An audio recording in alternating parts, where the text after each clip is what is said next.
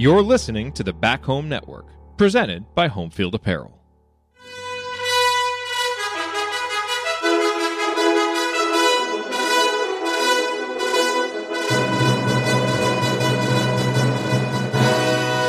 And welcome, Hoosier fans, to another victorious episode of the Assembly Call, as today your Indiana Hoosiers defeat the University of Indianapolis 74-52 in Indiana's first exhibition game of the 2023-24 season.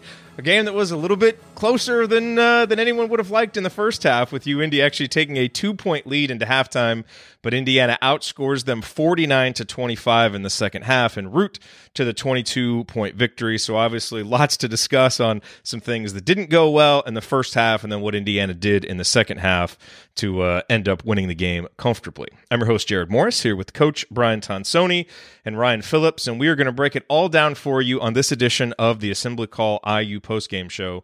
And let's start this show the way that we start every show, and that is with our Hoosier Proud banner moment. And, you know, for me, I really thought the story of this game was the bench for Indiana, both in the first half and the second half. And so for the banner moment, I'm actually going to pick out a couple of moments from each half that really showed that. You know, the first half, gosh, it felt like it was 5-5 forever. And then the bench unit came in, and specifically Peyton Sparks and CJ Gunn really did a lot of things just with their hustle, with their ability to make shots to kind of get Indiana going.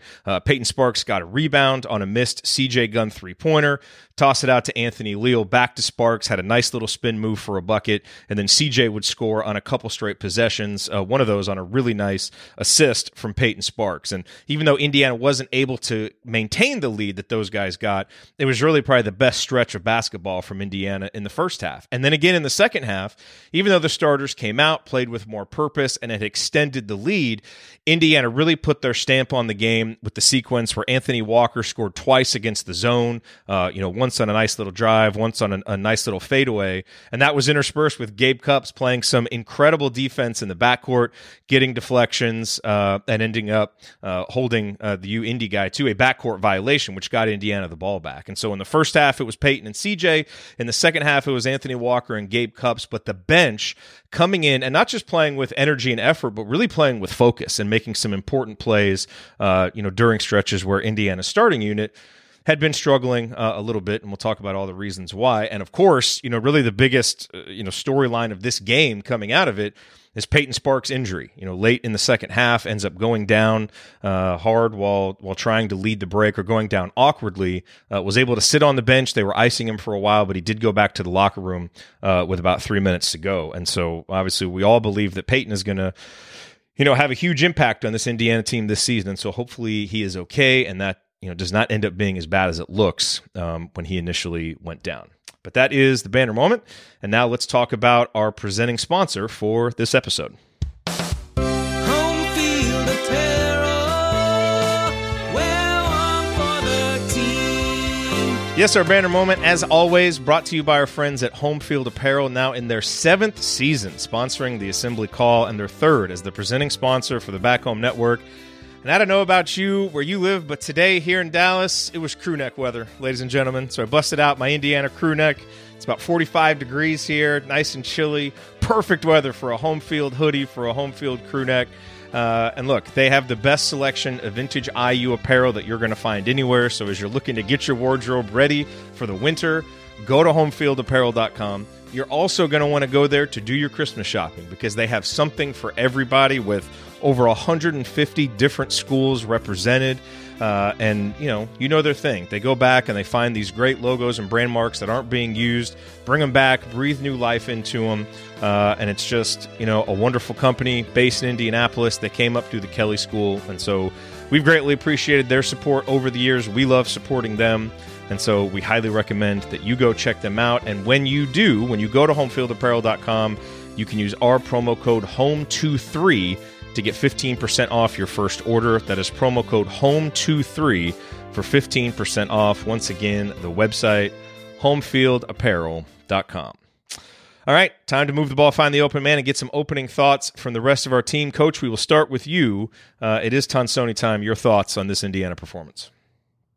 Well, the second half was much needed for the team and for all of us. The first half, you mentioned some good play from the second unit, but the first half was very forgettable.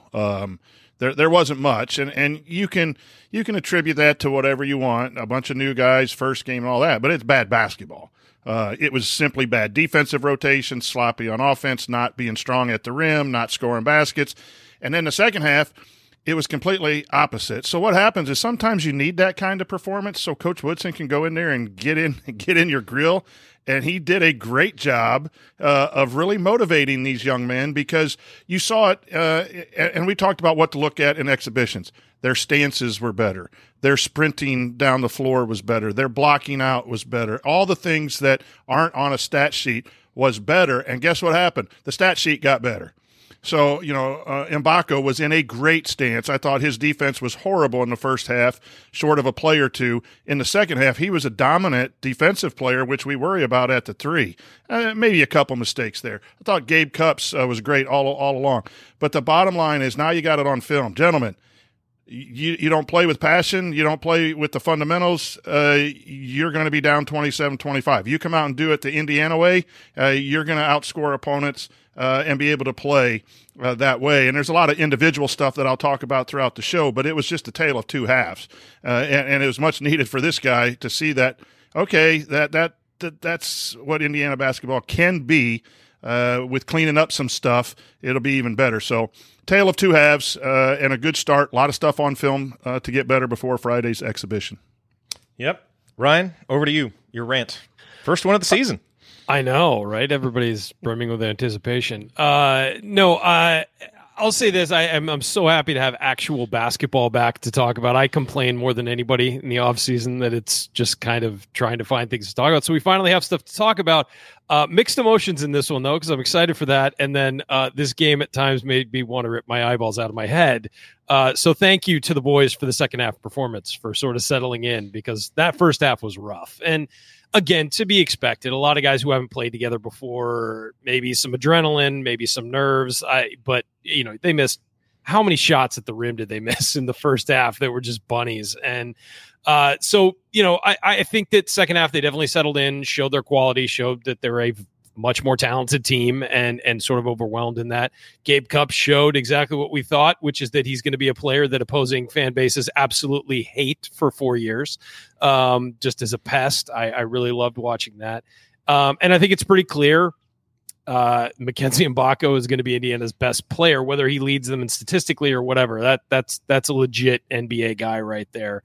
And so my takeaways were that, and that I think that the one concern I have, and we'll get into it, is 3-point shooting. They just didn't take enough 3-pointers. That's a concern we've had with Mike Woodson's offense the first two seasons, and then today to only take 9 of them or something 10 for an entire game, and only made 3. It's a concern moving forward, because this team's going to have to shoot the 3 to keep pace in the Big Ten. Yeah, it is. All right, let's dive into the other biggest storylines from today's game. Do just want to give you a quick reminder to sign up for the free IU Hoops email newsletter. We're on Substack now, assemblycall.com/substack.com. You'll get our free 6-banner Sunday IU basketball news roundup every week, and then there's a whole bunch of stuff there for premium subscribers too. So check that out at assemblycall.substack.com. Coach, one thing I do want to say right off the bat here is I do want to give some credit to IU-Indy. I thought they played really hard. And I think that's really good for an exhibition opponent, to come in. They weren't going through the motions, especially defensively. And so I do think offensively, Indiana was clearly disjointed. I do want to give a little bit of credit there to IU-Indy. Now, Indiana overwhelms them athletically and in terms of talent, so that shouldn't stifle Indiana offensively as much as it does, but we always come on here hyper-focus on Indiana, and so I do want to give some credit to the opponents. But I thought offensively in the first half, the story was just how many easy shots Indiana missed. Indiana could have been up 10, 12 points in the first half, even with how bad they played elsewhere, by just making bunnies. And the question to me is, okay, does Kalel just struggle to score in close? Is Malik not as efficient as he used to be? Or is this just guys that maybe are lacking a little bit of focus and aren't quite as locked in right now? And I think what we saw with some of the finishing in the second half is it was probably more of the latter. But what I'm interested in is from an offensive perspective. We've been talking about how much different is the offense going to look. And again, I thought the offense created some opportunities in transition in half court that Indiana wasn't able to take advantage of in the first half by finishing. But what did you see in terms of what Indiana was trying to do and what some of the differences were from what we've seen the last 2 years? I'm not sure I saw a whole lot of differences. They ran a lot of the same actions that they ran before. And I think they're going to go to more of that high post stuff. Some 5-out stuff eventually. I thought that was very effective, but they ran some of that with Trace Jackson Davis last year when he would catch at the high post and then dribble at a guy. Sparks had a couple nice passes out of that kind of action, but when they needed a basket, they posted up Renew and ran that little rub screen that Tony puts in the thing, and they threw it into Renew. Second half, you see X bouncing his hand like this if you're watching, and that means we're going to come off a floppy screen and throw it into the post, and they did, and they scored. So that was stuff that they ran last year. When you watch it live, you kind of want to write some stuff down.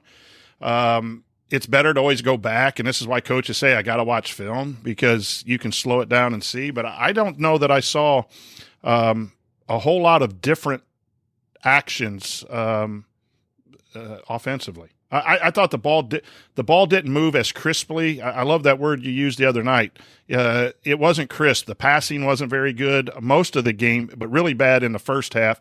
And I think what happens when you miss at the rim, you're going to score in some kind of stylish way or something. You're not focused, or you think it's going to be an easy shot. You avoid contact, the dipsy-do layups, all that. If you just go hard, you're either going to score or get fouled. And I think there was a little bit of the Indiana was too cute in the first half around the rim. You saw Khalil Ware dunk the ball 3 or 4 times in the second half, like dunk the basketball. Go with a purpose. I don't think Indiana went with a purpose other than they had an opportunity at the rim. And I think that has to be cleaned up. You just got to go to score, not to be cute. I think sometimes too that we take shots at the rim that aren't there. With rim protection, and they had the 7-footer. I thought there were times who was it? X or Galloway missed a base. They did a baseline dipsy-do underneath the rim, and there was a guy wide open. I think C.J. Gunn was wide open for 3. You combine that with the lack of shooting threes, like drive to score or drive to make a teammate a shot. The 3-point shot from a drive is just it's good. It's wide open. I thought we missed 2 or 3 of those. And so when you go and you're taking shots, contested 2s at the rim are bad. Just because it's at the rim, everyone thinks you should make it. If it's a clean one, yeah, but you got 7-footers and bodies and everything. If you have a bunch of traffic in there, there's openings elsewhere. I thought all that combined to Indiana's lackadaisical scoring at the rim. Ryan, what did you see offensively? You mentioned in your opening statement the 3-point shooting. Indiana goes 3 for 10. Just for context, in last year's exhibition games, Indiana took 19 in both of them.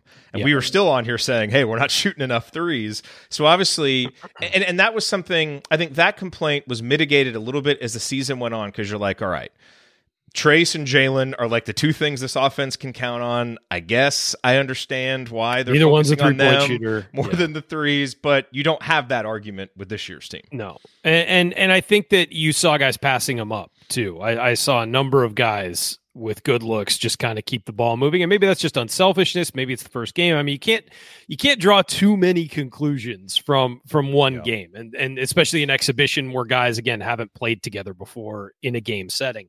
So I think that it's I don't want to make any huge judgments based on this. It's just the offense is clearly geared to get either a pick and roll drive or a post up, and I think that all offseason, Mike Woodson and the other coaches have said, we're going to change. We finally have a lineup that we're going to go in a different direction. We had to do that because of Trace Jackson Davis and all of this stuff.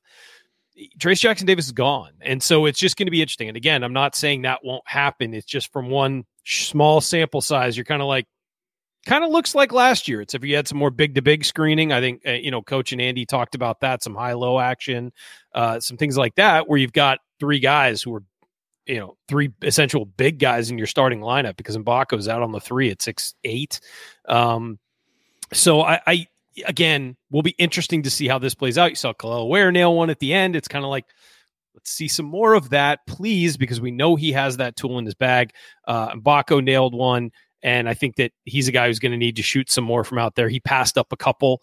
CJ Gunn 0 for 2. He's got to make those shots. I mean, CJ Gunn, I love his energy. I love how he plays, how hard he plays, all of that stuff on both ends of the floor. But his value is exponentially higher if he's hitting threes. So again, small sample size, but it looked, some parts of the offense looked a lot like last year. And that's not good because, again, this team needs to be able to hit threes to keep pace with the rest of college basketball, not just the Big Ten, but the rest of college basketball. It's a huge part of what everybody's doing, and Indiana feels like they're a step behind. So hopefully moving forward, this is on film. Maybe they tell them, hey, pull the trigger on these. We need them. You got to hope, Ryan, by that 15 points from the 3-point line today. Yeah. And that was a regular occurrence over the last 2 years as well. Yeah. You got to hope that maybe they're holding something, in these exhibitions. Possibly. Let's do what we've done. We can win this and we can get people going by what we've done. But that's a hope, right? We just haven't seen it. The variance, the 5-out, the options to get a shooter a 3, not just a kick out 3. But maybe there's some component of, hey, we want to wait till we get into some competitive games to run some new stuff. That could be it, but it does look awful familiar to what we've run in the past. I'll also say I thought that some of the guys looked a little. I mean, Xavier Johnson looked a little. Like it took him a while to kind of get into being in a game setting, and he's a guy who obviously has a ton of energy when he plays, and I think that maybe it was a little over enthusiastic early, and then he sort of settled in and looked like, okay, I'm a point guard running the show and can also score some. So a couple of guys just, they just looked a little off. I thought the one guy who did not show any of that was Anthony Walker. That he just jumped in and was like, I'm ready to go. Let's go. I will say the same about Peyton Sparks as well. And obviously we're concerned about the injury and everything, but everybody seemed to be reacting to it like it wasn't that big a deal. Mike Woodson had a big smile on his face, when they were helping him up. So we'll hope that it's not that big a deal. But yeah, Anthony Walker jumped in and was just kind of like ready, like it was a regular season game. So other than that, I think everybody kind of felt their way into the game a little bit. And again, natural to see that happen. And look, Walker and Sparks have played a lot of basketball. Yes. Those guys have played a lot, and so it's not that surprising that they were able to come in, against some of the IU-UIndy backups also and be productive. So you don't want to overreact, but I think you got from those two guys exactly what you want, which is veteran leadership off the bench, playing hard, just out there making winning plays, and that's what both those guys did. Walker led him in plus minus. I mean, again, flawed stat. We always say that. Here's a yearly reminder. It's a flawed stat, but I'll also say that you're right, and I also think that in these situations, it's a lot easier to come in off the bench with just pure energy. And to maybe, for some guys that just is an easier way to enter a game like this. It's just, all right, I'm just going to go make something happen, as opposed to the starters who try and, okay, we've got to get into our offense. Then we've got to set this up. Then we got to set that. Those guys can just come in and just affect the game. And I thought that that's what they did. And look, IU-UIndy has no one that can handle them athletically or of course size-wise. Yeah, so again, you don't take much from not. it, but you saw exactly what you wanted to see. Last topic here for segment 1, Coach.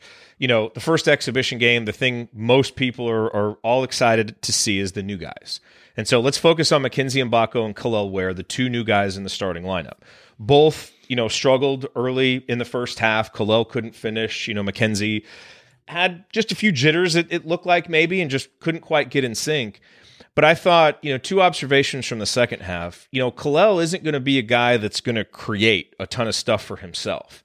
But what he has to do is finish when the opportunities are there. When he gets that wide open 3 like he did at the end of the second half. When he gets the ball in a good position in the post. And in the second half, I just thought he was more alert and ready for his moments. And that's what you want to see from him. And then in terms of Mbako, I was just really impressed all through the second half with his ability to impact a game without scoring. A young guy like that who's expected to score, you might expect a little bit of frustration if his shot's not falling. And that's not what happened. I mean, he went out there and rebounded. He played hard defensively in the second half and ended up, he made that 3 late. I felt like that was the game paying him back, because he had really played hard and found ways to impact the game and even found ways to score, because he did get 14 points. He would cut or he'd get a putback. And so I just thought for a freshman, it was really impressive to see the mental approach that he took to the game after struggling early, really finding a way to get it going in the second half. Yeah, I was really impressed with Mbako's second half. And again, in these exhibition stats and results, you just have to take with a grain of salt. But he was locked in. And the one thing was his stance was 1,000% better. He got ripped at halftime, and he came out and he had some deflections. That's impacting without scoring. And guess what? He started to score. He has to get used to the college game, but he has to understand that he is a talent. And I loved his shot fake. And I'm not a big pull-up two guy too, I but knew you'd like that. if you got to drive closeouts, right? That's something Miller Kopp couldn't do. And once he gets his sea legs here at the college level, he's going to go in and jam that, right? Or he's going to throw it up. I thought what I saw from Mbako in the second half is just so exciting. Because he's still got a lot of things to get better. He was lost defensively on where to be, when to get at the nail on that nail slot rim, and he was turning his head and late on closeouts. But I thought in the second half his closeouts were better. Where I got to figure out, is it just his demeanor is just smooth, or is that his body? It seemed to me like his body language was just taking a little bit of time. He blocked shots and he dunked the basketball and he hit a three. Those are things that he's got to do. And then the most impressive thing to second what you said is in the second half, he had a series where he had two really good closeouts on 3-point shots. And that was a little better effort. At the end of the first half, and even in part of the second half, he just seemed like to be going through the motions a little bit. And you just, again, maybe that's all that crap that we hear from why he left Oregon. It's embedded in our minds, and we're seeing something we're not. And you got to be fair to the young man. It's only one game. But Mbako looked, even when he was messing up, he looked like he was out there, really going after it. I didn't think the same thing with Ware, but Ware got double digits, 11 points, 6 rebounds, and a couple block shots. 14. Yeah, he finished with 14 points. Or 14 because he hit the three. Yeah. And I thought his effort could even be better. And I'm sure Coach Woodson's probably going to say the same thing because that's his MO, is effort. And I saw both. But Mbako, woo, he could be really, really good. Yeah, as far as Ware goes, I just think I'm not going to really judge him until about January, at the beginning of January, given what he's been through, the issues he has, and has had in the past. It's going to need to build up for him with effort, with, how he fits, feeling comfortable, things like that. Mbako feels like you could have plugged him into any team in the country and he would have played pretty damn well. And I will say, I hate this. He doesn't force anything. He lets everything come to him. You can just tell on the floor, and Mbako just knows how to play basketball. And it sounds like a simple thing, but as a freshman, it often isn't. He just seems so comfortable on the floor. And look at it. If he makes the 3 free throws he missed, he's got 17 points, 8 rebounds, a block and 2 steals, and an exhibition in his first time on a college floor. I mean, when he's not expected to be leading the offense necessarily, you're expecting Xavier Johnson to be that guy. And Mbako just does it all with such an ease, and he's only going to get better. So I do think, and I've said this about this team, and Ware is going to be a big part of that. I think that this team is going to take a while to get everybody on the same page. So many new players who haven't played together, so many young guys, so many guys you're expecting to step up, like CJ Gunn and all that stuff. What I will say, though, is I think that this team is going to be getting better throughout the season. And so by about end of December, beginning of January, I think you're finally going to know what you have with this team. I don't think we're going to know for a while. And Ware's a big part of that. Yeah. Okay, coming up as we continue our breakdown of Indiana's 22-point victory over the University of Indianapolis, we'll point out today's meaningful moments you might have missed and then go inside the numbers to highlight the most important statistical notes from the game. You're listening to the Assembly Call. Stick with us.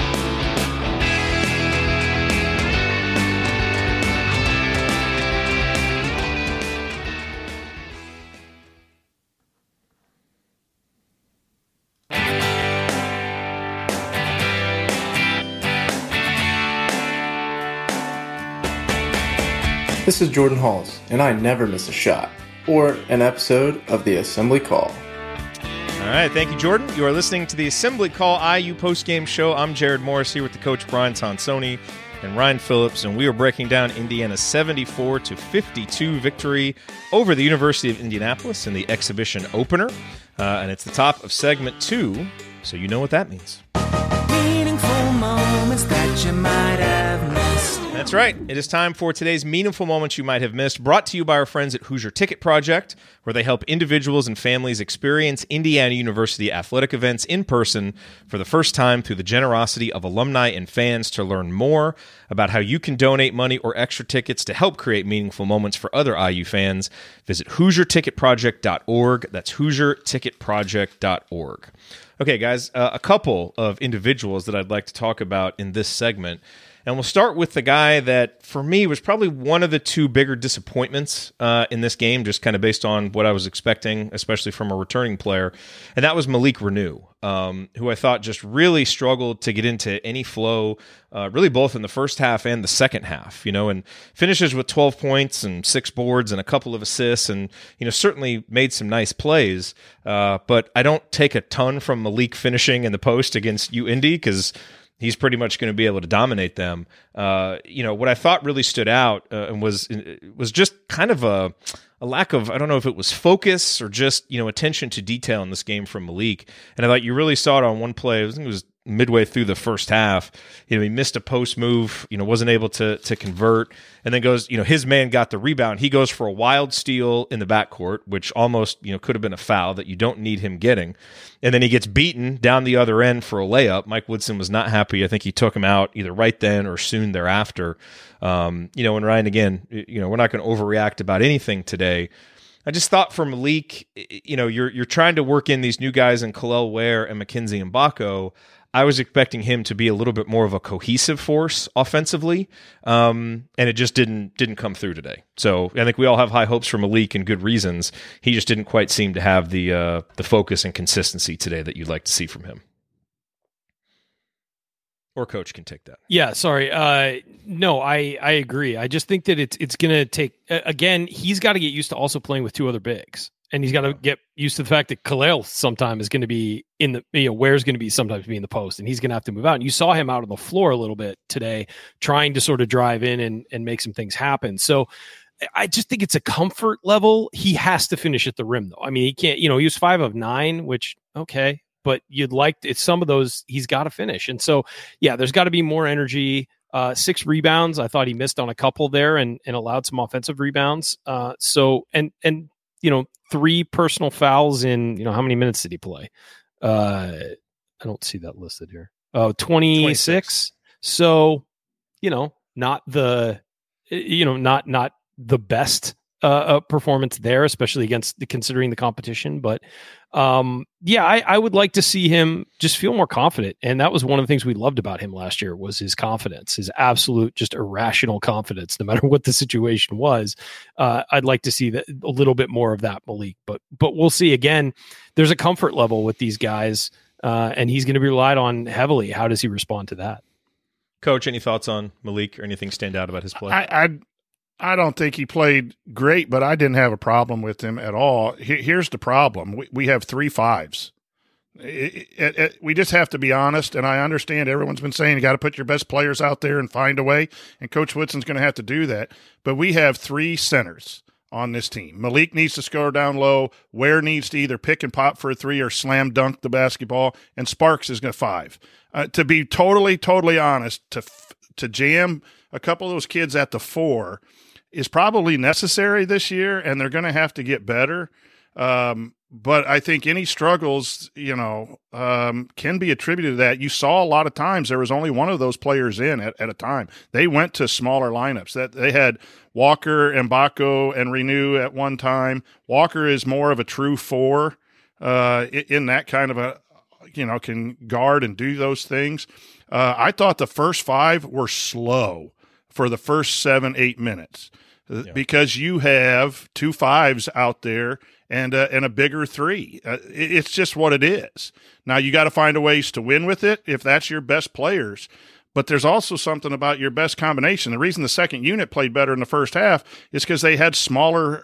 They were a little bit smaller. They had Walker at the 4 and Sparks at the 5, and that's just more collegiate basketball. And I'm going to harp on that all year. And I think some of Renew and Ware's problems were trying to fit in that situation, and the spacing of the floor and the lack of the 3s. All of that is going to have to be watched all year long. I just think we have 3 centers. And to find out how to best utilize him is going to be a tall task for this coaching staff. And to be fair, I mean, part of the formula for that working is supposed to be Kalel's ability to step out and shoot. And also Malik, is supposed to have some of that in his game that we see this year, and we didn't see any of that in this game. So maybe to your point earlier, Coach, they're running a lot of stuff that they did last year, and they're getting Kalel and Malik on the block, and maybe we see that evolve as we move forward. So again, no overreactions to this, just observing what we saw for 40 minutes, but we didn't see kind of the expanded game from Malik. I think that maybe we were looking to see, and we'll hope to see that moving forward. The other moment that stood out to me, and really it was a few moments from CJ Gunn, who I thought, again, really impacted the game with his energy early on. You can tell he's very assertive as an offensive player looking to shoot. But Ryan, I'm really going to be curious to see your thoughts on this, because it's like CJ is assertive and confident right until the point where he's getting ready to release the ball on his shot. And, there was one time in the second half, he got that little mid-range jumper in transition and airballed it. Just went up and kind of short-armed it. He had the shot at the end of the first half. I don't remember. Someone drove baseline and got him an open three, and he turned his body while he shot it. And he had another one in the mid-range where his feet completely split when he went up and shot it. And so I think what I'm saying is, noticing some mechanical inconsistencies from him, and also just not quite the confidence that you would want to see, I think, in a first time out. So curious to just get your assessment of CJ as a shooter specifically. Did some other things well today. Went 3 for 8, so he was able to make a few buckets, but 2 of 5 from the line, and some of those really easy shots that he missed really were more indicative of what we saw from him last year, I think, than what we're hoping to see this year. Yeah, it's in his head. I mean, it's all in his head, and I think that he all offseason probably heard, well, you got to make threes. You got to make threes. You got to make threes. You got to be able to shoot. Got to be able to shoot. And then he's thinking about it. And that's death to a shooter, as coach will tell you. The more you think about it, the less chance you have to make it. You just have to instinctively shoot. And you'd hope that goes away. He's been working very hard on it, all of that. But I just would like to see him turn his brain off. And I don't know when that switch is going to click. He's a young player, but I think his performance last year is weighing on him this year, where he shot, I think, 8% from 3 for the season when he came in as like, hey, this guy can shoot. So it's going to take something to flip that around. Coach? Yeah, a couple things. One, passing was not very good today, but there were a couple really good passes. One, Anthony Leal made a really nice pass into the post when Indiana was struggling to get one of our baskets to put us up 2 or 4 or something like that. He is a very good post passer. I don't know how much run he's going to get. I think he was backing up Mbako today, which tells you that, with the injury to Banks, that was his spot, but I thought he made the most of his ability to come in. But that pass is nice. Indiana has to sharpen their passes. And then the other one was late against the zone press. Gabe Cups, who just had a great game for the most part, short of a missed layup that I think he could have kicked out or done something, but he didn't allow himself to get trapped. He knew the trap was coming. He anticipated the trap, and he knew where the players were going to be, and he caught and jumped in the air and released it real quick. And I think it ended up in a Ware dunk at the other end because then Ware ran to the rim. But passing needs to be better on this team. I thought X struggled a little bit in passing today. But those two show you what Indiana can do when you anticipate. I thought Anthony Walker missed a few in the zone because he didn't anticipate that the dunk would be there on the high-low or the kick out to the opposite 3 against the 1-3-1 zone.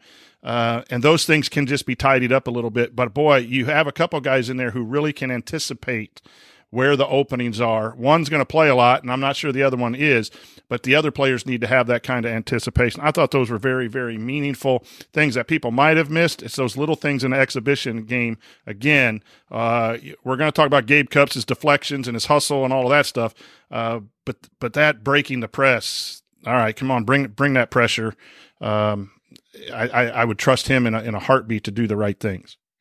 We also saw some of the miscommunications on offense, Coach, that we talked about on Thursday when we were previewing this game, and you saw it a couple times with Xavier Johnson and Mackenzie Mbako, and it led to both of X's turnovers. Or one time, I think he wanted Mackenzie to flare out because he was open for three, Mac didn't, and so X ends up throwing it out of bounds. And then another time, Mackenzie had an open lane to the layup, but then flared out, and X thought he was going to go in. If I'm remembering those two plays correctly, and they both led to turnovers. They're like back to. There was ones where they were back to back, right? Yeah, and so again, you look at those two turnovers for X, and those aren't turnovers that concern me. That's, a sixth-year point guard and a freshman, scorer getting on the same page, and I think they'll have much better chemistry moving forward. So that's the kind of stuff that you see in games like this that I'm not concerned about at all. And they communicated about it, and hopefully they get better for it.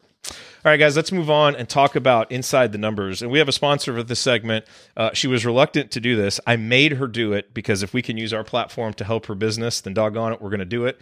So we're going Inside the Numbers, brought to you by Jackson Hewitt Tax Services. If you live in Bloomington or the surrounding areas and you want your taxes done right, contact our friend and Chat Mob Hall of Famer Megan Mahaffey and her team in Bloomington, Bedford, and Martinsville. You can call 812-339-3334 or visit jacksonhewitt.com. They do awesome work, and we always recommend that you support Megan and her team.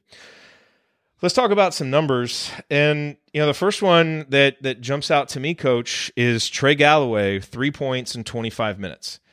And Trey Galloway has not been a guy that, kind of up until this point in his career that you care a lot about what's in the stat category, because he's been a guy who has impacted things in other ways.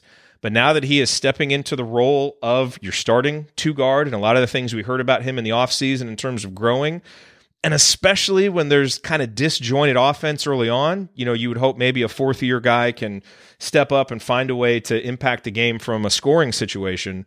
But 3 points, 1 of 5 from the field, didn't really see him finding opportunities on the perimeter outside of, what we've seen, which is basically a wide open catch and shoot guy, and had a few kind of wild floaters in the second half where it looked like he was almost forcing things. Trey has been a guy who has proven himself in big games over and over again, so I'm not at all going to get concerned about what we see against Indianapolis, except for the fact that I think it would have been nice and maybe a little bit reassuring to see him step up more as a scorer, especially given how the first half went. But, this may be just a slight indication early in the season that his offense is going to be a little bit up and down, which is what it's been for 4 years. And that's one of the big question marks about this team. We didn't get it answered in an affirmative way from this first public performance out. I don't think Trey's a scorer. I think Trey's a winner. If you're relying on Trey to score, we're in trouble.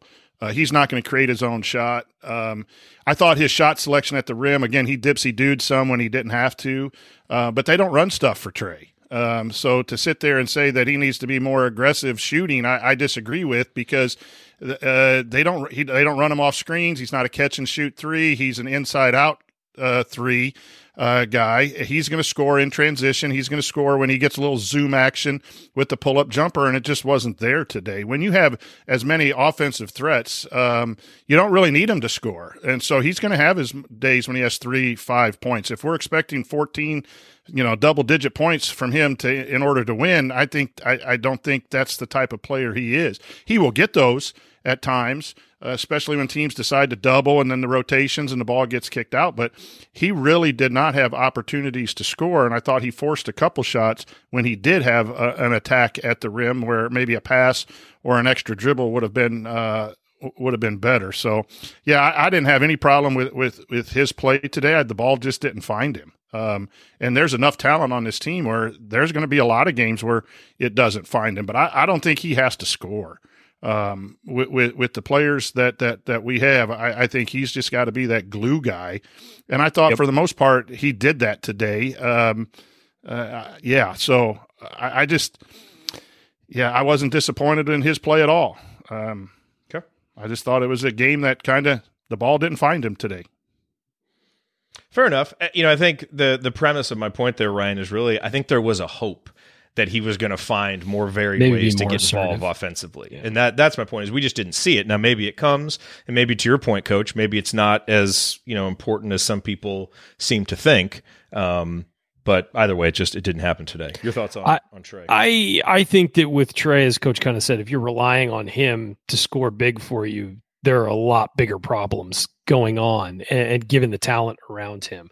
Now, I do think we got a muted version of Trey today. I wasn't like, I don't think he played horribly, but he wasn't as assertive or active as we've seen him in the past. And again, first game, everyone trying to find their way, trying to see how they fit on the floor with each other. I don't care how much you practice. Once you get onto the game floor, it's completely different. We've talked about that for years.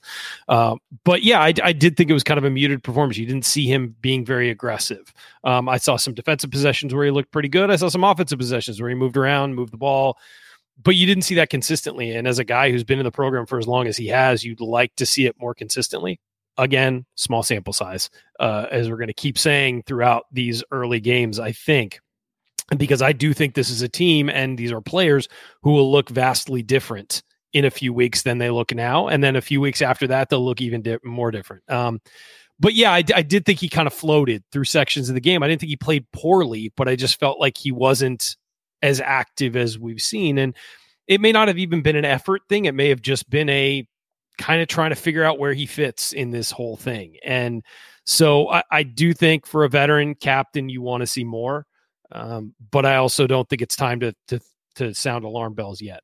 What? No, it's not time for any alarm bells. No, I know. Peyton I just Sparks' mean leg. That's it. Yeah, no, I know, and I don't mean that people are. I'm just saying, it's give us a couple weeks. It'll be a couple weeks before we need to start talking about Trey. Yeah, and look, I expect so much change in this offense. I mean, you got guys in new roles, new players playing. So, I mean, I'm sure that what we see in 2 or 3 weeks is barely going to resemble what we saw today. I mean, defensive communication alone is going to be wildly different in a few weeks. Yeah. Well, you would hope. I mean, let's not put the cart before the horse, but you would hope that things, small things like that, just guys understanding where each other are on the floor and playing together and just general on-court chemistry are going to be wildly different. It's not last season where you had a lot of returning knowns. This year there's so many unknowns and so much of it is, how do these guys fit together? How do they play together? All of that. We've talked about that all offseason. Probably too much. I mean, we probably beat a dead horse there, but at the same time, it is a monumental truth to this season that these guys are all being thrown together and we don't know how they're going to play together. Yeah. Coach, in terms of other numbers, we talked about rebounding on Thursday night when we were previewing it. The rebounding was okay. I mean, Indiana gave up 10 offensive rebounds. It wasn't a dominant rebounding performance. Indiana still led in rebounds, but, certainly I think there are some fundamental things there that can be cleaned up, and I did think it was better in the second half. But the number that really stands out to me is 16 blocks plus steals. One of our hypotheses for this season is, look, there are probably going to be some games where things look ugly and it's a little bit disjointed, but because of the athleticism and length, that's going to help get Indiana by on some nights when maybe the offense isn't clicking or not everything is there. And that's what we saw. Kalel Ware gets a couple of blocks, Mackenzie Mbako with a block and 2 steals, Anthony Walker had 2 blocks and a steal or whatever it was. And so you saw Indiana, even at times when things were disjointed, just able to cause problems with the length and attention and just able to get deflections. And so that to me is something when you look at the box score that stands out and that hopefully is something Indiana is going to be able to rely on this season, because that's how you help make up for a disjointed offensive possession or a missed block out. And Indiana did this a couple times, missed a block out. Mackenzie Mbako went and blocked a shot and it led to transition going the other way. And so those are some of the little things that Indiana's probably going to need to do to manufacture wins on some nights when the offense isn't flowing. Yeah, I thought the disruption that Indiana caused in the second half with their defensive effort was fantastic. Their hands were really, really active without fouling. Gabe Cupps was doing that. Mbako was doing that. You had the rim protection there. The overall numbers, again, exhibition, right? I don't think that is the telltale sign more than the activity. They were really locked in on taking what they wanted to do defensively to IU-UIndy. That is something that, again, you're going to win games when your offense is not working by having that kind of effort defensively. But I thought several guys were very active in getting their hands on the ball. And then that created offense on the other end too. I think the length was something to be happy about. And really, we're also talking about the 6'2" backup point guard who doesn't have much length, was just what we call annoying gnat. One of those players that you see on these really good teams that no one likes because they're just all over the place and they're in your grill, and then they hit a shot and then they dive on the floor. And so I think that is what Coach Woodson, one of the best things Coach Woodson has done is brought back a defensive mentality.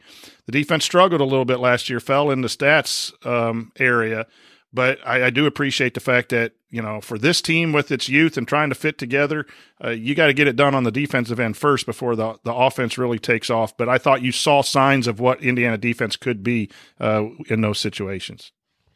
Any other numbers, gentlemen, that jump out that you want to make note of? 11. Ryan, you want to toss out some more meaningless plus minus stats? Yeah. For everybody? Peyton Sparks +9. No, I just think the biggest to reiterate is 3 of 10 from 3, 11 of 20 from the free throw line. Those numbers have to get better. Again, first game, everything, but those have to be better. Shot making is going to be something going forward we need to keep our eye on too. Yep. But think about this: 3 guys. Well, add C.J. Gunn with 8 points. Like, I didn't think Ware was super effective, and he gets 14. Right? Yeah. We knew you said wasn't really super effective at closing, and gets 12. And again, the numbers exhibition, we're going to say that too, but there's some efficiency inside the inefficiency. Like, they're not for zero sum bottom. There are right? things and they did room well for improvement. Yes. So you have guys that weren't confident, but C.J. Gunn had 8 points and was looking to be aggressive. So as that gets flushed out, then the offense is going to get better and better and better and better just from that confidence standpoint, just from feeling comfortable. If you're Ware, he didn't look like he was comfortable offensively and where to go or what to do until he got a couple dunks in that second half. But that three guys who scored almost all double figures, we would say probably didn't have very efficient or hardworking games. And yet they did some things defensively and they did some things offensively. That's a sign to tell. And then 10 guys playing. Wholeheartedly. I think just exciting to see that you could have an average game and still impact the game. Completely agree. Coach, just one thing on that is I completely agree. And inside, they were able to do a lot inside the 3-point line. I just think moving forward, we need to see that balance out. And you know that. I know I'm not telling you anything you don't know. It just needs to balance out because they're going to face teams with as much length and size as they have, or at least close. And they're going to need. So that's what you monitor going forward. And I think you need to take advantage of the practice nature of these games to sort of get what your real offense is going to be. I mean, it's great. You're right. It's great that those guys are so talented that even when they had off games, they can give you a big contribution. But at the same time, you want to see them be able to do more, maybe even in the exhibition, more than they're going to have to do in the regular season and come back down. They got a long way to go, I think, offensively. And yet had that. That's my point. Like, yeah, you're right. You're offensively, 100% and correct. still we're able to do some things. How many points did we get in transition today? Fast break points, 28 for Indiana. And that's one of the other things. When the half-court offense is struggling, get out in transition, get yourself some easy buckets, and Indiana was able to do that, especially there in the second half. Okay, coming up here on the Assembly Call, we're going to hand out our game balls and our Hoosier Hustle Award. We'll discuss a few lingering questions and then look ahead to what Indiana has coming up. After that, that's next here on the Assembly Call. Stick with us.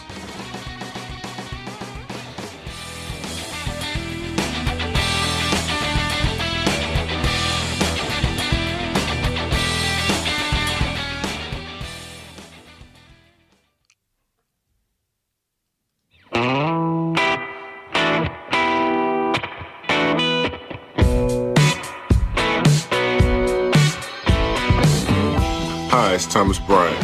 What's the only thing better than being Kentucky in the NCAA tournament? Celebrating it with friends afterwards. Join Jared, Andy, Ryan, and Coach after every IU basketball game. Go Hoosiers. Thank you, Thomas. You are listening to the Assembly Call IU postgame show. I'm Jared Morris here with the coach, Brian Tonsoni, and Ryan Phillips. We are breaking down Indiana's victory over the University of Indianapolis. And it's Side note Yes? before we get into this, Thomas Yes. Bryant, one of the better memes going around the internet right now after Victor Wembanyama dunked on him. It's the puzzled look on his face is what I think is going to happen a lot to people who play that guy. Yes, I think that is definitely true. Definitely true. All right, time now for our game balls, presented for the second year in a row by our friends Allie and James at Bloom Environmental. As we enter the colder months and begin to stay indoors a bit more, they want to make sure everyone knows about radon, a colorless, odorless, radioactive gas that is the leading cause of lung cancer in non-smokers. It enters buildings through cracks and gaps in the foundation and through service pipes of homes. Contact Bloom Environmental today, mention the assembly call, and get a free radon test kit and mitigation estimate.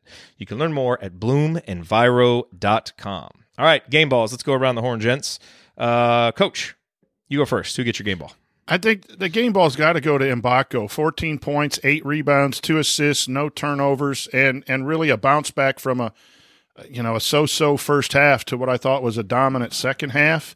I think the rest of the guys didn't quite measure up to that, and I know we're probably going to give Mbako a lot of those because he's Indiana's best player, but if you're going to stats, the other two that could mention, I think, are really good hustle award that impacted the game in the first half, that got the game going in the right direction. But yeah, Mbako for me, I just thought those stat lines and what he did in the second half was the difference.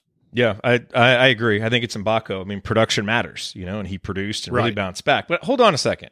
You said this, and I think Ryan said it earlier, Mbako's our best player. Like, you guys are just stating it like it's fact. He's the most talented player, but, he is the best basketball player. I'm not saying he'll put up the best numbers or have the best season, but he's the best basketball player on the team. I don't think there's any question about that. Skill-wise, talent-wise, the way he approaches the game, his comfort level. Again, not saying he's going to put up the best numbers, but if you had to line up and pick who is the best basketball player on this group, it's him. And that's not you'd expect that. Look at his pedigree. I mean, so I know you're going to say Xavier Johnson. No, I mean, I think it's an interesting discussion. Because I think he's a freshman. I certainly think he has the most potential, and you might say the most skilled. But to say best player right now, day one as a freshman, I just want to clarify what we're saying. That's depends on what your definition is. Yeah. If you're talking about the best pure basketball player, it's him. And you can add in upside talent, like what throw that all in there. Who's going to be the best college basketball player this season, he may not be that. It may be Xavier Johnson, or maybe Khalil Ware steps up, or Malik Renew. But I just pure basketball player. It's him. He just has this sense about him, and it showed up on his high school tape, and it has transitioned so far. Obviously, he just has a sense about him in the game and a calmness in his game, and he's very comfortable in a basketball court. And then you add in the skill as well, and he's going to be an incredible player. He can certainly do the most things. I don't think there's any question there. No question. I'm assuming he gets your game ball? Yes. Yeah. The other observation about him is, we knew this, he's not the most fluid athlete. He's not the bounciest athlete. But what was really noticeable in the second half is he can make up for it when he's locked in, down in a stance, hands active, eyes active. Anticipation. He can still be a very good defensive player. He's a very high basketball IQ. And I would say I actually do think he's pretty smooth. He's just not an elite athlete. I think, that next. But I think that his motions when he gets the ball and he catches it and gets ready to go or whatever is very smooth. There's not a lot of mechanical. It's a deceptive first step. Yes, on his drives. 100%. It looks slow, but it's not. It's a very effective first step when he shot fakes and goes. The only guys who are going to give him trouble, I think, when he's playing offense and defense are other NBA guys. I don't think a great college player will trouble him much. I mean, he's a freshman, so that may happen occasionally just because of the nature of being a freshman. But as far as just being straight up, I don't think, a high-level college player is going to give him much trouble. Okay, very nice. All right, and you know what time it is now. Time for the Hoosier Hustle Award. The Hoosier Real Hustle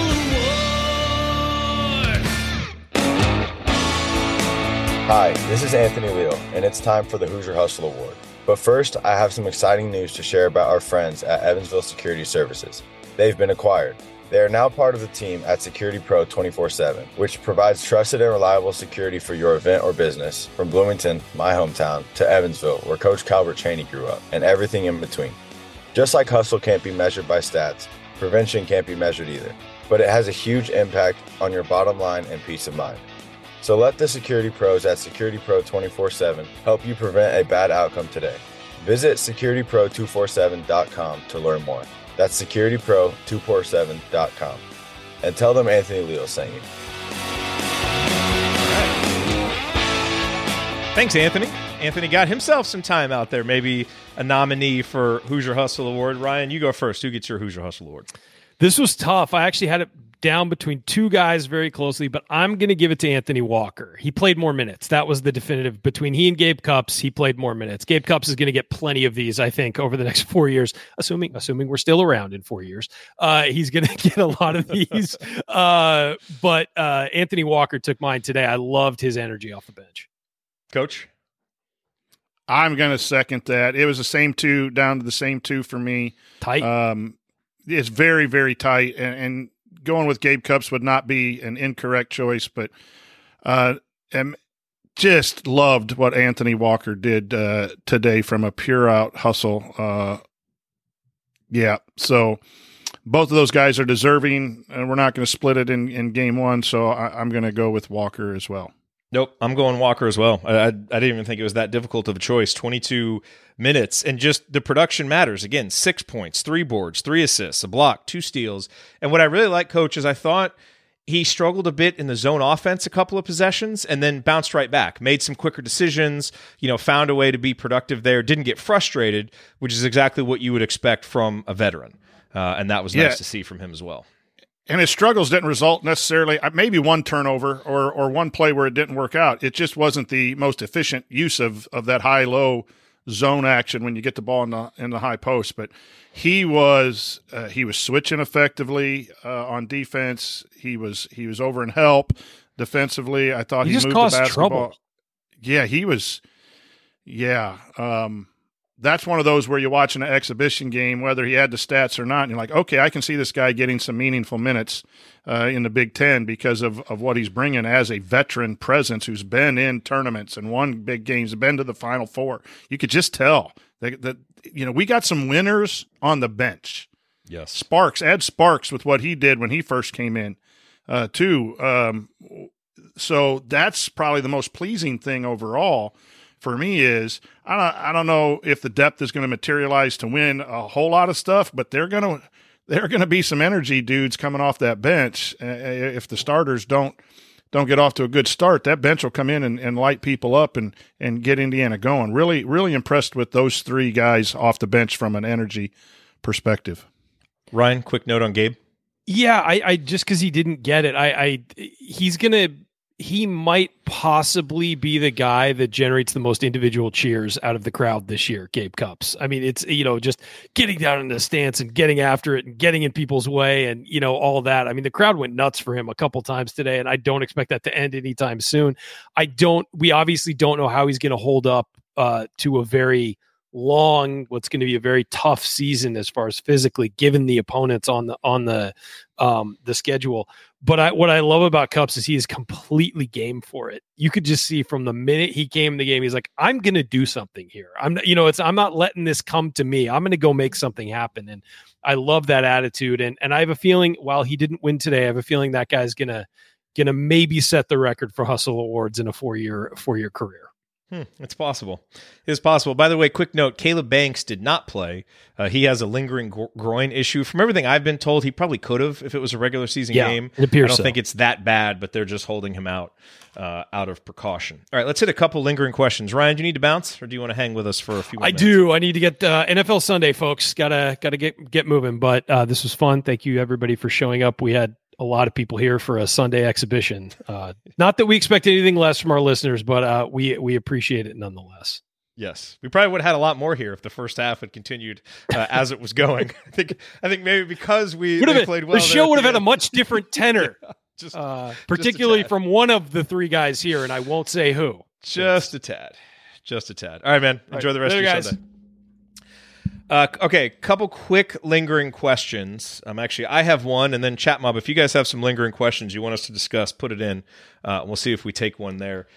Coach, my lingering question coming out of this one, it goes back to the backcourt scoring. And again, I think you made some great points about Trey Galloway. And if you're relying on Trey Galloway to score, that's really not the role he's played here. And I guess my point in bringing it up is the way that this roster is set up, and especially early in the season when you're having some struggles, it does feel like there may be some moments where we need Trey to score a little bit more than he has. And so I guess that's why I made the point that I did about him not getting going offensively. But you look at X and Trey, and I thought they did some really good things defensively, but 12 points on 4 of 11 shooting. X only gets 2 3-pointers. He's by far the most reliable 3-point shooter on the roster. And so, we didn't see a lot of him and Gabe Cupps together, which I think we're expecting to see a little bit more of, and maybe that helps free him up for some more offense. But this to me is something to track. It's difficult to win in college basketball if you can't get consistent production from your backcourt. And that's not always been the number one thing we've looked at from X and Trey, but you're probably going to need more from them than 12 points. And so I'm not saying that necessarily we saw good or bad today, but it is something I'm going to be tracking because to beat good teams, we're going to need more assertiveness and effectiveness from those guys as scorers as the season goes on. It's just the nature of how this roster is built, I think. You're going to get me in trouble with Bob Thompson again, but I agree wholeheartedly with you, but that's not how Mike Woodson has run his offense. Trey Galloway started a lot of games last year once X went down, and they didn't run. He got threes because they double teamed Trace, and the ball got kicked out, and he shot. And you can go to the stats on his percentage of his shots on kickouts. They don't run staggered doubles for shooters. They put their shooters in the corner. That's just Mike Woodson's belief. Whether you like it or not, it doesn't matter. That's what they're going to do. They run a little floppy action at times, but that's more to get the ball into the post. So I don't know yet if that is part of the package. We can't make a decision or a judgment just on game one, but we didn't see any of that. So my question is, I agree with you. You want your 2-guard to hit shots and come off a screen, catch and shoot 3, dagger at the end when you're up 4 and in the last minute. And we talked off season about UConn, a big shot that the young man from UConn hit in the championship game. But Trey's not that guard. Trey is a glue guy, drive and kick, get to the rim, transition, defensive 2-guard. That's where Mbako is that guy, where you're going to try to get him shots. But we run a pro offense, which is you're going to get threes on kickouts and post doubles. We're not going to run sets right now for shooters. And until we see it, I don't know that we will see it. So I don't know how you're going to get scoring from guards other than, X hit a 3 today on what? A kick out, right? X he needs more of those opportunities, Yeah, but that also depends on the defense double teaming, right? So if you think you can go man up on Renew, then you're going to stay out on those 3 points. You're not going to see it as much. Like they had to double team all except Illinois and I think Michigan State once against Trace Jackson Davis when he went off for 40. But that's the game that's played in the NBA, and that's Mike Woodson's MO, and he won games. And so we have to appreciate that. To sit here and say Trey's got to score in an offense which isn't designed for your 2-guard to score, it's a tough ask for us as fans and commentators. His job in this, if he gets 10 or 12, it's kickouts and fast break layups. That's how he's going to score. But do I think eventually you're going to see it with McNeely if he's a 2 coming in? You get some guards that are more that way. I think you need a guy that can break someone down, stop, pop, and score. I don't think X is that guy. X is a kick out or an at the rim guard. You have 2 of those guys, 2 kick out guards or at the rim guards. And then we got 2 5s on the floor that need to score for the most part at the rim. It's the third year of we got a lot of scoring that has to happen at the rim in order for Indiana to be efficient. Hopefully that changes from my perspective, and you can still win basketball games that way. I'm not saying I'm not coming at that as a negative. I'm just telling you that's what the team is until we find that consistent threat. The last lingering question here that we'll talk about, because several people, put it in the chat mob, Quang, where's Kalel, where's effort? Nervous about the missed bunnies. Kathy, where's motor? I don't, look, I think this is just going to be an ongoing question all season, and I don't think you got answers. I mean, I think Kalel's, the motor, Wasn't quite revved up to full speed at the beginning of the game, but I don't think anybody's was. I think it was a combination of just, it's an early Sunday tip time. It's an opponent you're not that excited about. The offense is a little disjointed. IU-UIndy probably punched them in the mouth a little bit more defensively than they thought. I thought there was a lot of stuff kind of mixed up in the stew in the first half. And then I think to their credit, they came back and, punched IU-UIndy in the second half, and Kalel got going. And look, you want to see from him what you saw in the second half, which, as we mentioned earlier, is get your opportunities, go up strong, and finish them. So it's just going to be a lingering question. I don't think we got an answer to it one way or the other, except it was nice to see him and a lot of the other guys flip a switch mid-game and get going there in the second half. But, I don't think we can take very much more from it after one Sunday afternoon exhibition performance. He lacked a little physicality down low. He was getting pushed around by IU-UIndy. Now, whether that was, again, what you said, just kind of getting into the game and not having your, sea legs ready for the new environment or whatever. But he was getting pushed around a little bit. So I think he needs, Cliff Marshall and him have to do a little more work over time. But again, is that going to happen all the time, or is that just the first half, which all of Indiana did not look very in tune to the game? So we just got to keep watch on it. I wasn't impressed with his body language early. I thought, again, like Mbako, he had a much better second half closing out on defense. I like to see that. I know a guy's locked in when you're up 12 or 13 and you're a big and you closed out on a baseline shooter. That told me a lot about the young man right there as far as motor, that he has it inside him. Now it's got to be a 40-minute thing, right? Not just in the second half when Coach Woodson got mad at everybody. So the young man has it in him. He has talent. He had 14 points and 7 rebounds, 8 rebounds, something like that. That's what I said. He was efficient inside of his inefficiency today, which, my goodness, if that gets to be 40 minutes, look out. And there's a long season. I mean, it's early and we're all trying to, look at this and look at that. But for the most part, it was an acceptable performance from the young man, with it, just like everybody, with a lot of room to grow. And he probably has the most mechanically sound looking 3-point shot on our team. I mean, he looked good shooting it. He and Mbako, really. I thought, Mbako missed some shots, but he's got a really nice release. He's got a confident shot. Whereas again, I thought CJ kind of pulled back a little bit and struggled with his mechanics. Mackenzie's were very consistent. I really believe his shot is going to translate, even if he missed a few today. I was so happy to see him hit that one late. We got enough guys whose form and stuff, we got to let them shoot. And then we got to tell people, too, when you drive and the help is there are 3-point shooters that are open. I mean, yes. We don't have to drive every closeout. If a closeout's short, rise up and knock down that three. And again, if that becomes a habit, game 10, game 11, where we're catching on a 3-point line and redriving every kick out, then that's being emphasized. That it's an emphasis of this team to get 2s over 3s, and we'll cross that path when it gets there. But you have enough guys now that can hit those 3s, and it is a big part of the college game. We need to be able to find them, and don't feel like you got to be superstar at the rim over 2 people with a running floater off the glass because you got in the lane. If you're in that situation, there's openings, and there was a play at the end. It was when Ware hit his 3. The ball went in. It hit the corner. There were 3-and-1 passes around the perimeter, and Ware hits the 3. That's college basketball. Indiana has that. We just need to keep doing it more and more and more. Yep.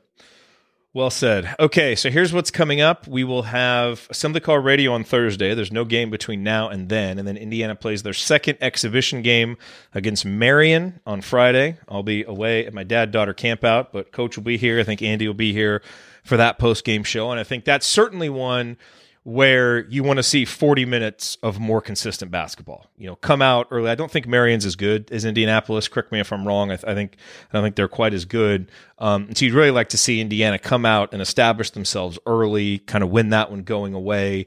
And then I think you can feel a little bit better maybe about what you saw today. But that is what is coming up. And then the season tips off officially next Tuesday, when Indiana faces Florida Gulf Coast in the Bill Garrett game, where they're going to honor Bill Garrett. So that is what is coming up. We'll, of course, be here live immediately following every game. It's what we do. Exhibitions, regular season, tournament, whatever it is, we will be here for you. Remember to check out our friends at Home Field Apparel. Use that promo code HOME23 at checkout to get 15% off your first order.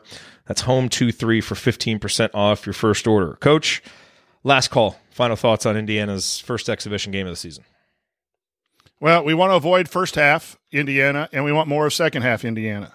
And understanding that this is still a work in progress for all these guys to figure out how to play, and Coach Woodson to figure out lineups. You saw a lot of different lineup combinations and all of that. That's why you play these exhibition games, and that's why you have film and you learn from it. But the second half was very, very uplifting and encouraging from a bunch of individual perspectives and from a team perspective. And kudos to Coach for lighting them up at halftime. I wish I was in there because it probably was really, really, really solid. And if you're going to play a better half, you want the second half to be better than the first half.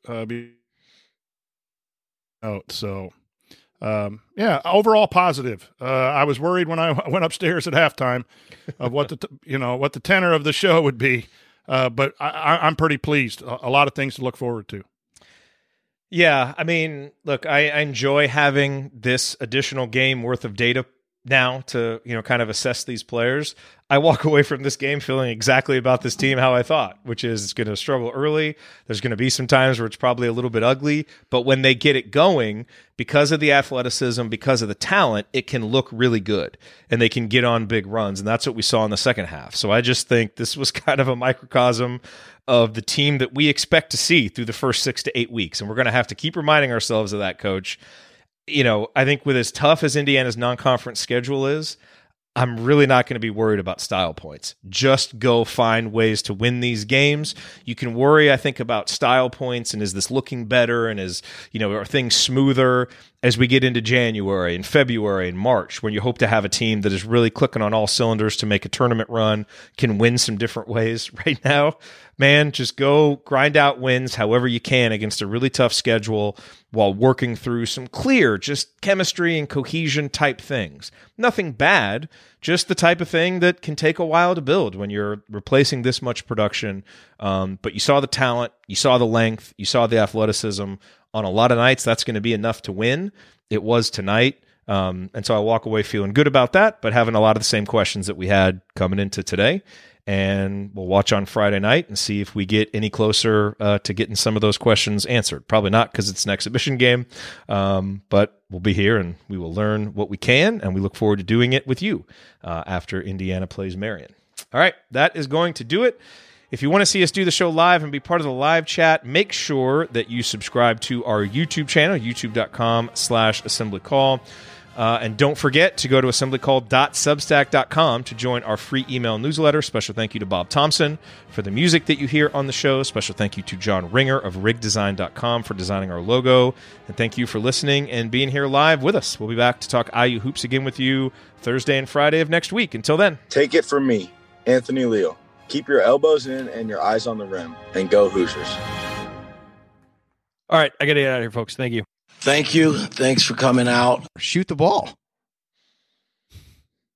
That's right, Andy. Shoot the ball.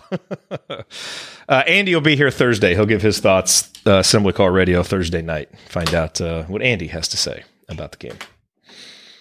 All right, Coach. First one in the books. One down. Good to be talking basketball again. Whew. It is good to be talking basketball again. We work out some kinks on the postgame show, get back into the rhythm. It's exhibition season for all of us.